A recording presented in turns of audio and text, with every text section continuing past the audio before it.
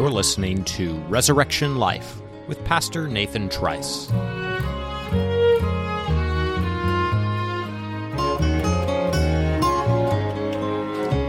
Greetings, friends. Welcome back to another episode of Resurrection Life. Christ is risen.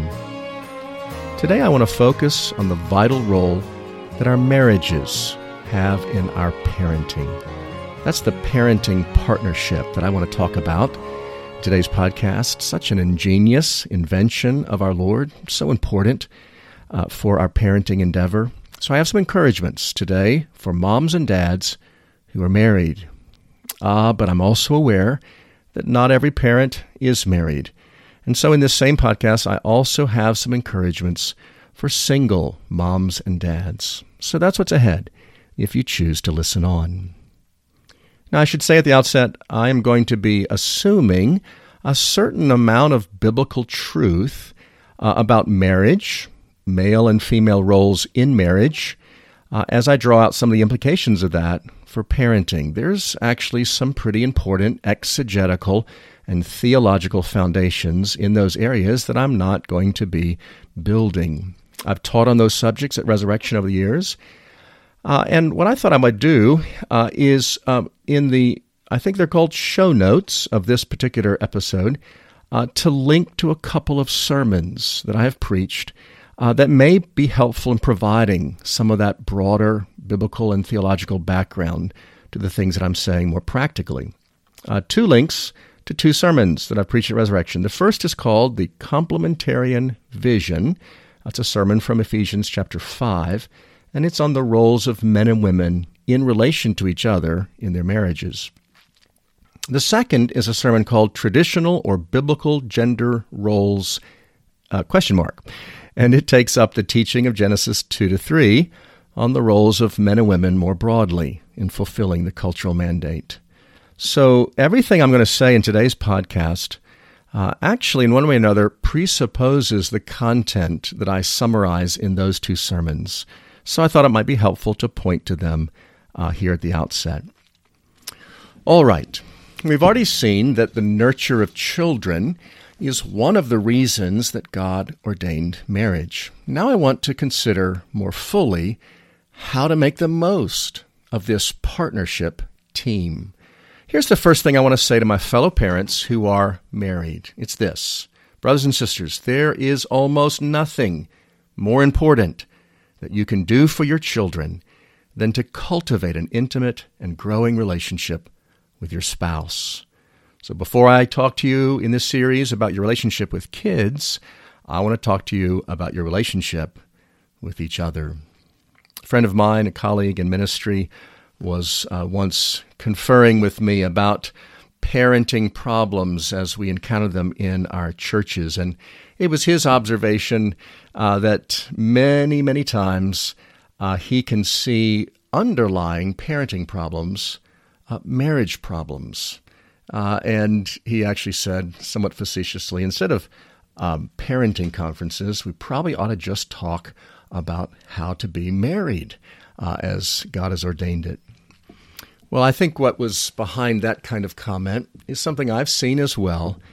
It's not uncommon, in fact, to see mothers, fathers, seemingly devoted to being good moms and good dads, but little realizing that the relationship that they have with each other, that they're neglecting, or that is actually becoming a soured relationship, has the potential to undo what they are trying to do as parents.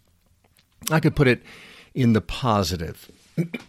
If you and your wife or your husband have a solid, growing relationship, brothers and sisters, you're already giving to your children the best part of being in a Christian home. The stability of that good marriage, the harmony that is there between the two of you, the joy that overflows from that marriage into the family. Folks, that's the greatest of all blessings that you can give, save the blessing of the gospel itself. So I said it's almost the most important thing. You know why I say it's almost the most important thing. Yes, cultivating a deeper and deeper relationship with Christ. That is the most important thing that you can do. But don't separate those two things, at least not by much. If there's trouble in your Christian marriage, it's certainly affecting your fellowship with Christ. My brothers might want to look up 1 Peter 3, verse 7, just to see the Apostle Peter giving that link between our relationship with our wives and our relationship with the Lord. So why is a solid marriage so vital to our children having a Christian upbringing? Well, just think about it. Your marriage models for your children how we're to live as sinners in relationship with other sinners. That's one of the most fundamental things we can lead our children in knowing and understanding. It's how to do that. And that relationship that you have with your husband or wife is the model of that for them. It obviously models also what a godly marriage should look like, which will serve them in good stead in the long run.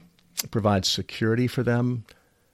It heightens your own moral authority in their lives, particularly as you can be united in the things that you appeal to them for as Christian parents. I could go on. I could also reverse those things and say that a marriage can undermine in pretty profound ways the things that we do in our parenting, particularly if our children are in the kind of front row seat that they have watching our relationship as husband and wife over time break down. So while this series is not going to take a whole detour in the direction of talking about Christian marriage, it's possible that there are those who are listening who themselves need to take that detour. The biggest thing you can do, I want to say, for your children is to work on your marriage. That may look like getting marriage counseling or attending a marriage seminar, or husband and wife starting a personal, prayerful study together of the subject of marriage. Many good materials available for that. I would just say here, for the sake of your children, make your marriage your top priority. You know, it occurs to me to say that's one of the most basic reasons why we should not have child-centric homes. When I speak that way, I'm talking about the home that absolutely revolves around the wants and needs of the children in it. Folks, that's bad for your children. We'll come back to various reasons why that's so, but it's also bad for your marriage, which I'm trying to say now is bad for your children. Lots of Christian homes kind of get fixed in the state that they were in those first days when baby came home from the hospital. There's something inevitably child-centric about those days. I don't deny it. There's something good and right about everything revolving around the needs of that infant as he or she gets used to life outside of a womb. Brothers and sisters, some homes seem to never move into a more balanced state where dad and mom are also tending to their own personal needs, their spiritual needs, their own relationships with Christ. They're not tending to their own marital needs and the time and energy it takes to deepen a marriage relationship. In some cases, they're not going beyond the needs of their children to consider service and ministry beyond the family. That's a child-centric home that I'm saying is a threat to what I'm speaking about here of investing deeply in our marriages. I'll put it to you this way. Your children, moms and dads, your children need to know from the earliest days of their ability to comprehend, mom and dad are devoted to each other, not just me. Matter of fact, I think I'm in second place. We, as the kids in the family, we're in second place. That's why you can't get back out of bed after we've tucked you in and prayed and put you to sleep, or put you to bed at least. You can't get back out of bed. One of the reasons is mom and dad need time with each other. That's why they want you to play in the yard on Saturday morning while they sip their coffee and catch up after the week of work. Folks, your devotion to your marriage relationship needs to be at the center of your home. It is the backbone of your whole parental endeavor. So that's the first thing that I want to say to my brothers and sisters who are parents on a parenting team. The second thing I want to say to my fellow parents who are married is this: you will not experience the full benefits of your partnership in parenting without continually communicating, strategizing, and praying together. Now, folks, this is the wisdom of God. He's ordained that this awesome parental undertaking be given to, I'll call it, a dream team of two. That's His ordinary way. A man and a woman united in love and shared vision. And that plurality, Presbyterians like that word. We talk about a plurality of elders in the church, which leads to a greater wisdom, greater faithfulness. Well, that's also God's ordinary way in parenting, that there be a plurality of parents, that we not have to do the hard work of parenting alone. But this is where I want to say, the benefits of that partnership, that is God's ordinary way, they're not found apart from intentionality, that is, making the most of that partnership. They're not found in simply the status of being married. They're not found in sharing the same address or filing a joint return with the IRS. And I say this because it is easily the case that moms and dads in married relationship with one another can still do their parenting in very detached and individualistic ways. She's doing a lot of hands-on parenting, perhaps. He arrives and does a lot of parenting in little bursts, you might say. But there's not a lot of coordination, not a lot of conferring on goals and strategies. Sometimes there's even work at cross purposes. So that's why I have, at Resurrection, more than once spoken of the most important kind of, quote, parenting conference. It's not the kind of conference you drive to and spend a weekend sitting under somebody who's talking about parenting. This is the kind of parenting conference that I would say is the most important kind. It's the conferring that you and your spouse do together about your kids and about your parenting of them. For example, it's the kind of conference that's called when dad says to mom, hey, tell me what I need to know about what you're dealing with Johnny. Or mom perhaps initiating it, saying, hey, I need to give you some updates. Some stuff's been happening. It's the kind of ongoing conversations that take place between you, moms and dads, about the stages your kids are in, the struggles that they're in, the sin problems that are arising, and how you're going to address them. It's the kind of crisis conference that sometimes needs to be called, Mom and Dad need to talk, as you realize that Jesus lit off our cracker in this house, and we need to talk about it, we need to pray about it, we need to seek together as a team some new ways of doing things. That's what I'm calling the ultimate parenting conference. It's husbands and wives conferring about their work that they do jointly. That's when parenting, folks, you can see, is more proactive and less reactive. It's more, I'd even say, pastoral, because you're together as it were, the shepherding team in your home, considering how best to minister to your own children. I think I can say that is one of the things my kids have grown up knowing beyond any doubt. Their parents talk about them. They talk about their sin problems. They talk about their privileges, their responsibilities, the various relationships they have, their school, their future plans, etc., etc. By the way, folks, in many circumstances, it's not edifying and it's downright sinful to talk about someone not present and to focus on their sins. That's gossip in many, many contexts. But it's not inappropriate. It's absolutely essential for moms and dads in love and out of a heart for ministry to confer together about their children, to include their sins as they seek to, in a united way, address those sins with the means that God has appointed. It's God's ordinary plan for this work of parenting to be done by a team of two. You need two for that child to even exist. And folks, you need two in God's ordinary way to be together in their raising of their children.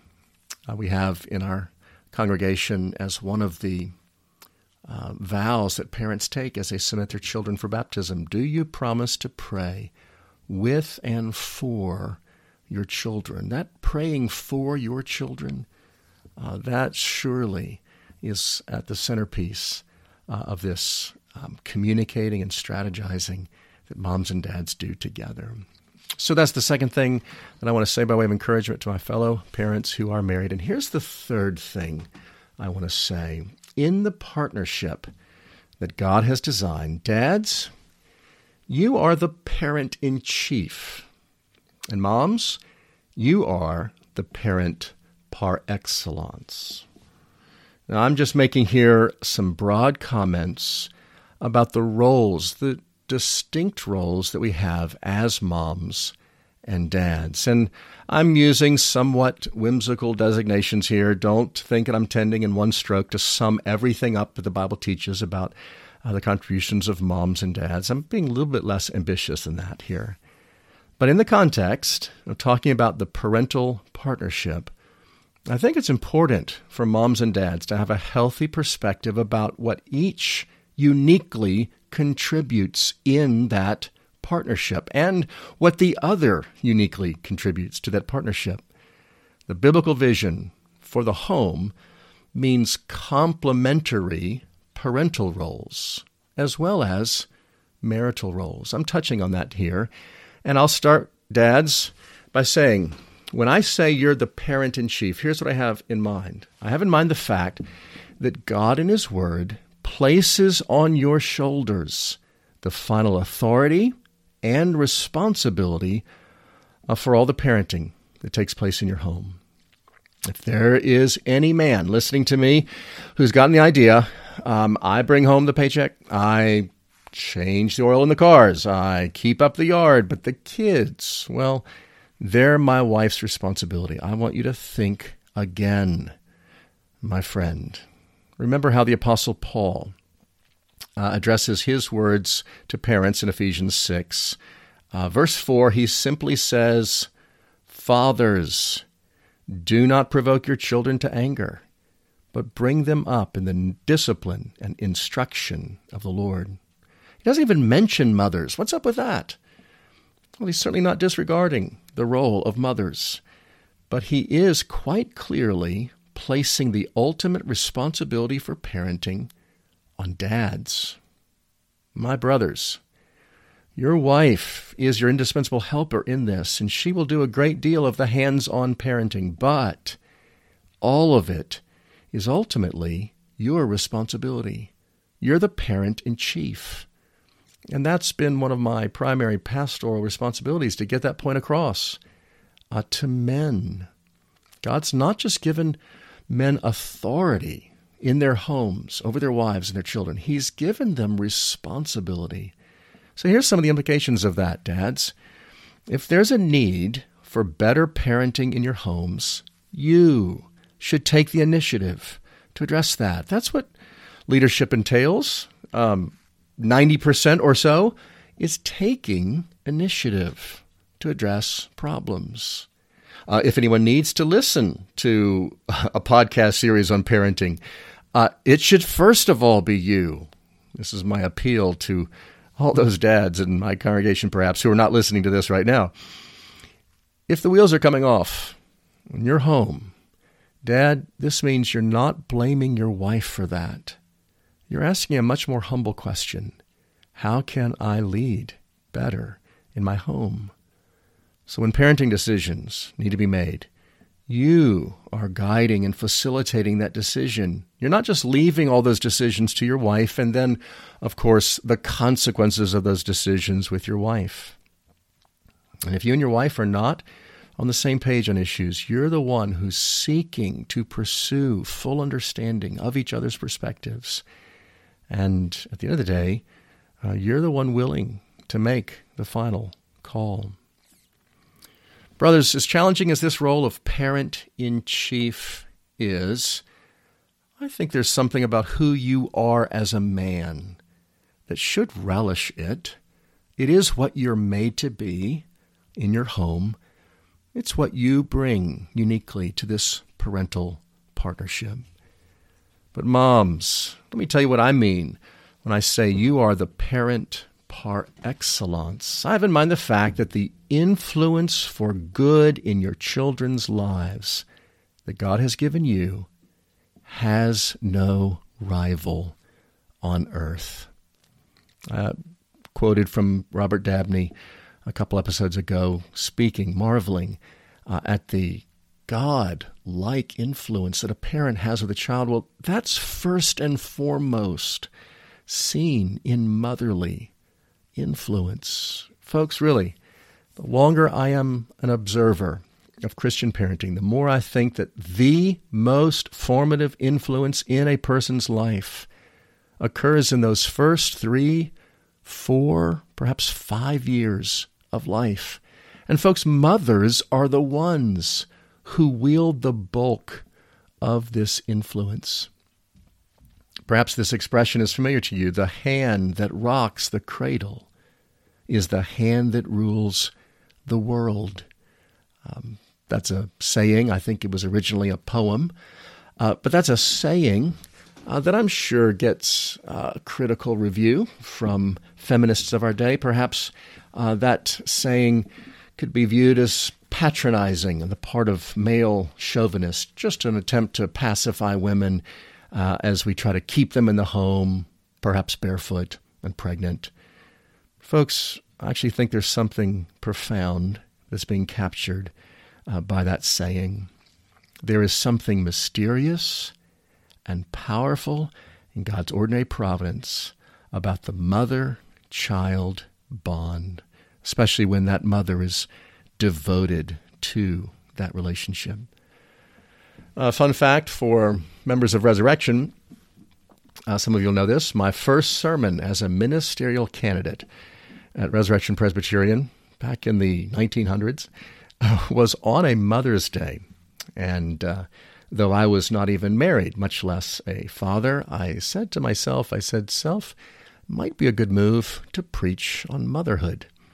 So I chose as my text 1 Timothy chapter 1, and it's where Paul is speaking to Timothy with these words. I am reminded of your sincere faith, a faith that dwelt first in your grandmother Lois and your mother Eunice, and now, I am sure, dwells in you as well. I don't remember everything about that sermon, but I do remember testifying to how I could relate to Timothy in that line of women.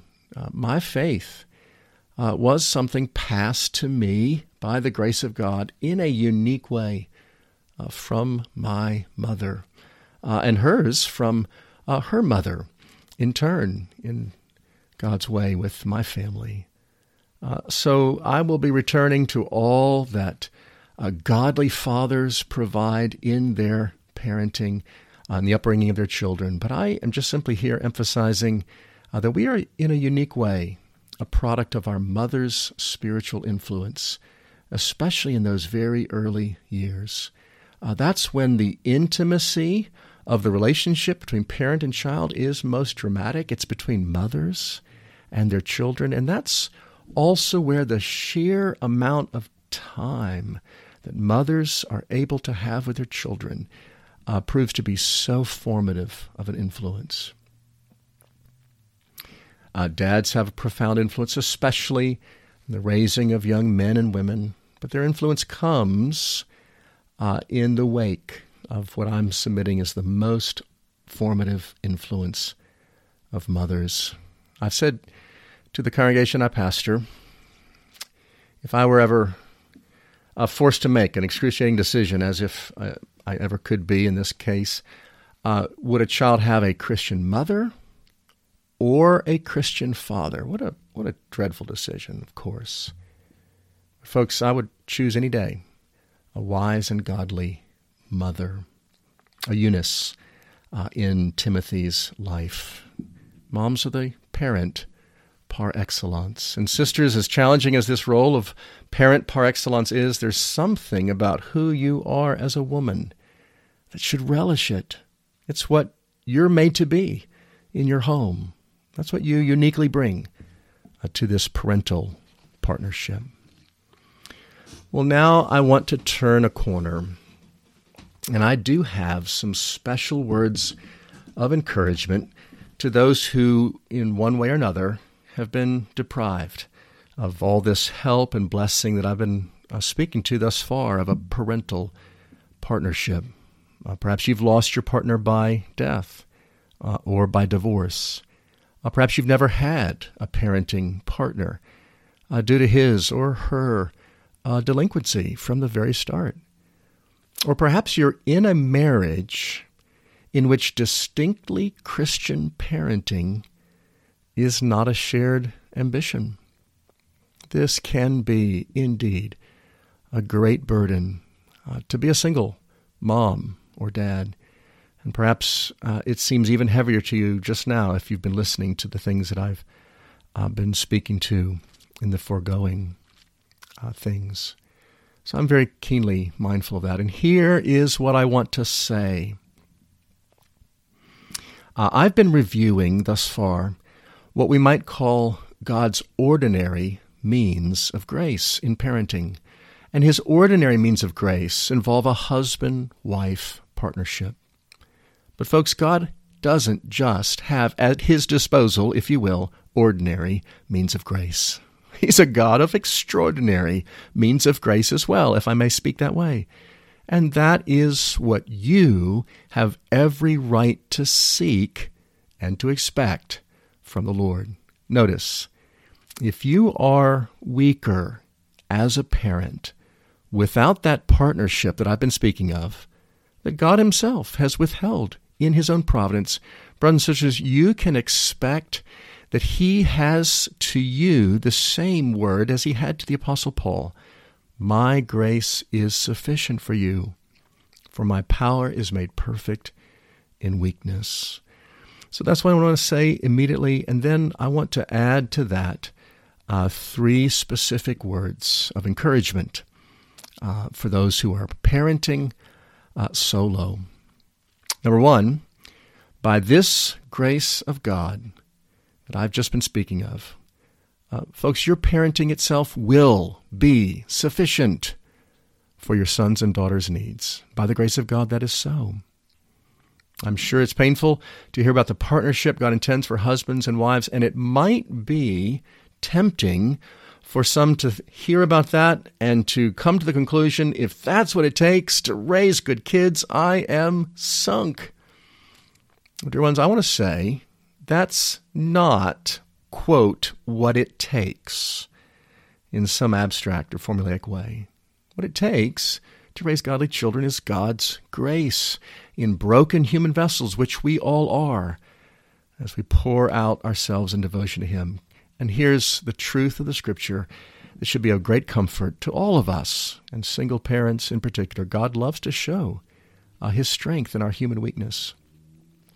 I teach a class at Greyfriars Classical Academy, a partner ministry of Resurrection, in which I have, in the course of the year, the opportunity to introduce the students to multiple church fathers, those giants, those spiritual giants that God raised up to lead the church in the early centuries of the New Testament church's existence.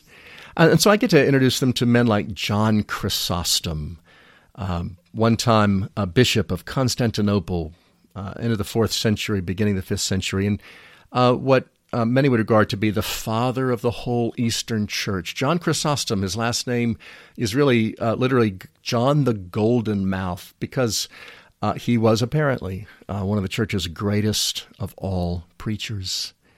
John Chrysostom became the giant that he was without the benefit of any Christian fathering in his life. The same is said of St. Augustine.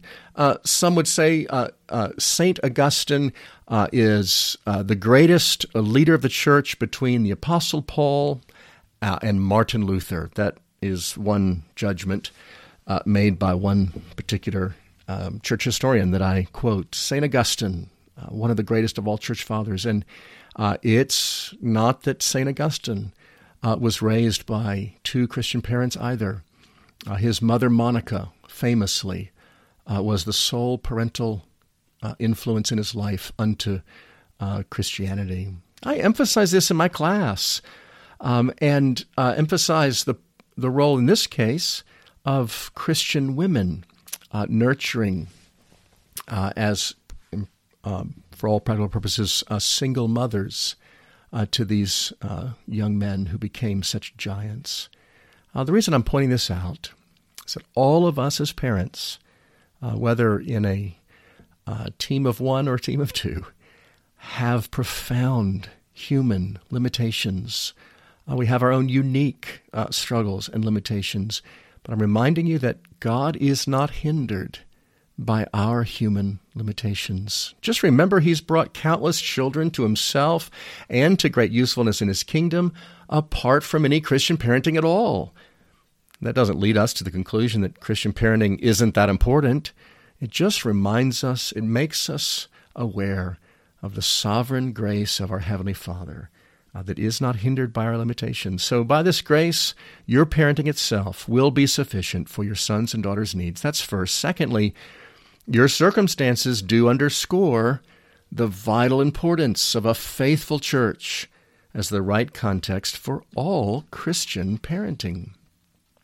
All of us are rightly as parents to be mindful of this, and especially the single mom or single dad. We want to raise our children with the help of, if you will, an even larger team of fellow parents, the church. That's what the covenant community provides to us. That's what a mature and godly congregation provides to us.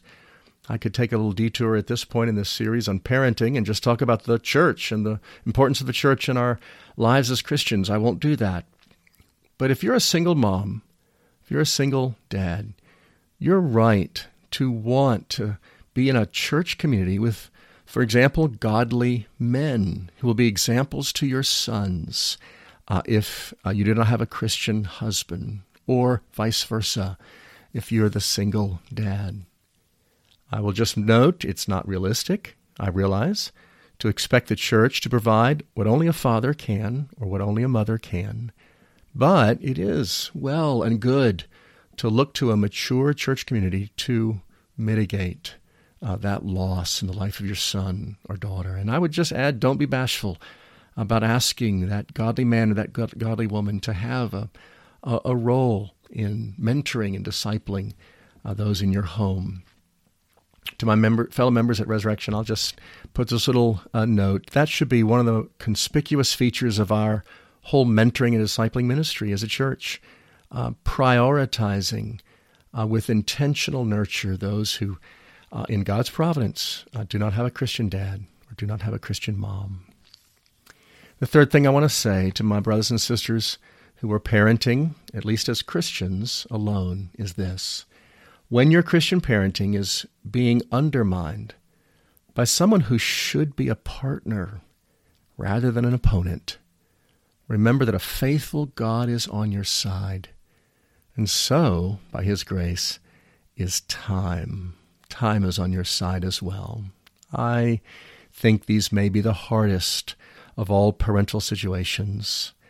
Having a spouse, perhaps, who's hostile to Christianity and to your ambitions to raise Christian children, or perhaps the one who was once your spouse, who is now, through divorce, seeking to undermine you at every turn. My heart, brothers and sisters, is full of compassion for those who find themselves in this set of circumstances. And I am aware that in these situations, the conscientious Christian parent can feel at such a disadvantage.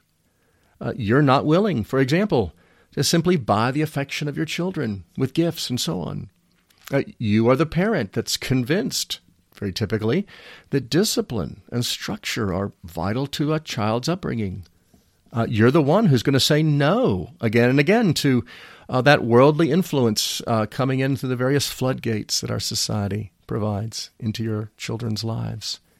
And I realize that you would have at least some reason to fear that undiscerning children will be alienated by some of your conscientious convictions in the area of parenting. Here's what I offer to you. It's a word from 1 Peter chapter 4. Brothers and sisters, Peter writes, "Therefore, let those who suffer according to God's will entrust their souls to a faithful Creator while doing good." I'm saying that God calls you to faithfully parent your children in keeping with His Word. That's the doing good of 1 Peter 4 applied to this situation. That's the doing good, faithfully parenting your children in keeping with His Word. And He asks you, as you do that, to entrust not only your souls, but your children's souls to their faithful Creator. It should be of great encouragement to you that God is on your side. It means you don't have to resort to compromised methods to secure your children's hearts. God is on your side as a Christian parent in their life. And I just offer that by my own observation, so often by the grace of God, time is also on your side. Over time, children are able to see where the compelling example of humility and of godliness, Christ-likeness, really is. At the risk of sounding trite, folks, the parental partnership that matters most, after all, is the God with us partnership. It's the Emmanuel partnership. God with us, single parents, or in a parenting team, God with us, winning and wooing our children to Himself through our faithful parenting. That's the ultimate parental partnership. That's what makes all parenting, single or double parenting alike, of eternal good to our kids. So that's all that I have to speak to this much larger and very worthy subject of partnership in our parenting, the marriage partnership. I'll be referring back to it, of course, in days ahead. But from here on, we'll be focusing more on those sons and those daughters, those children that we are seeking to raise up in love for Christ. That will suffice for today. Brothers and sisters, the Lord keep you in His grace.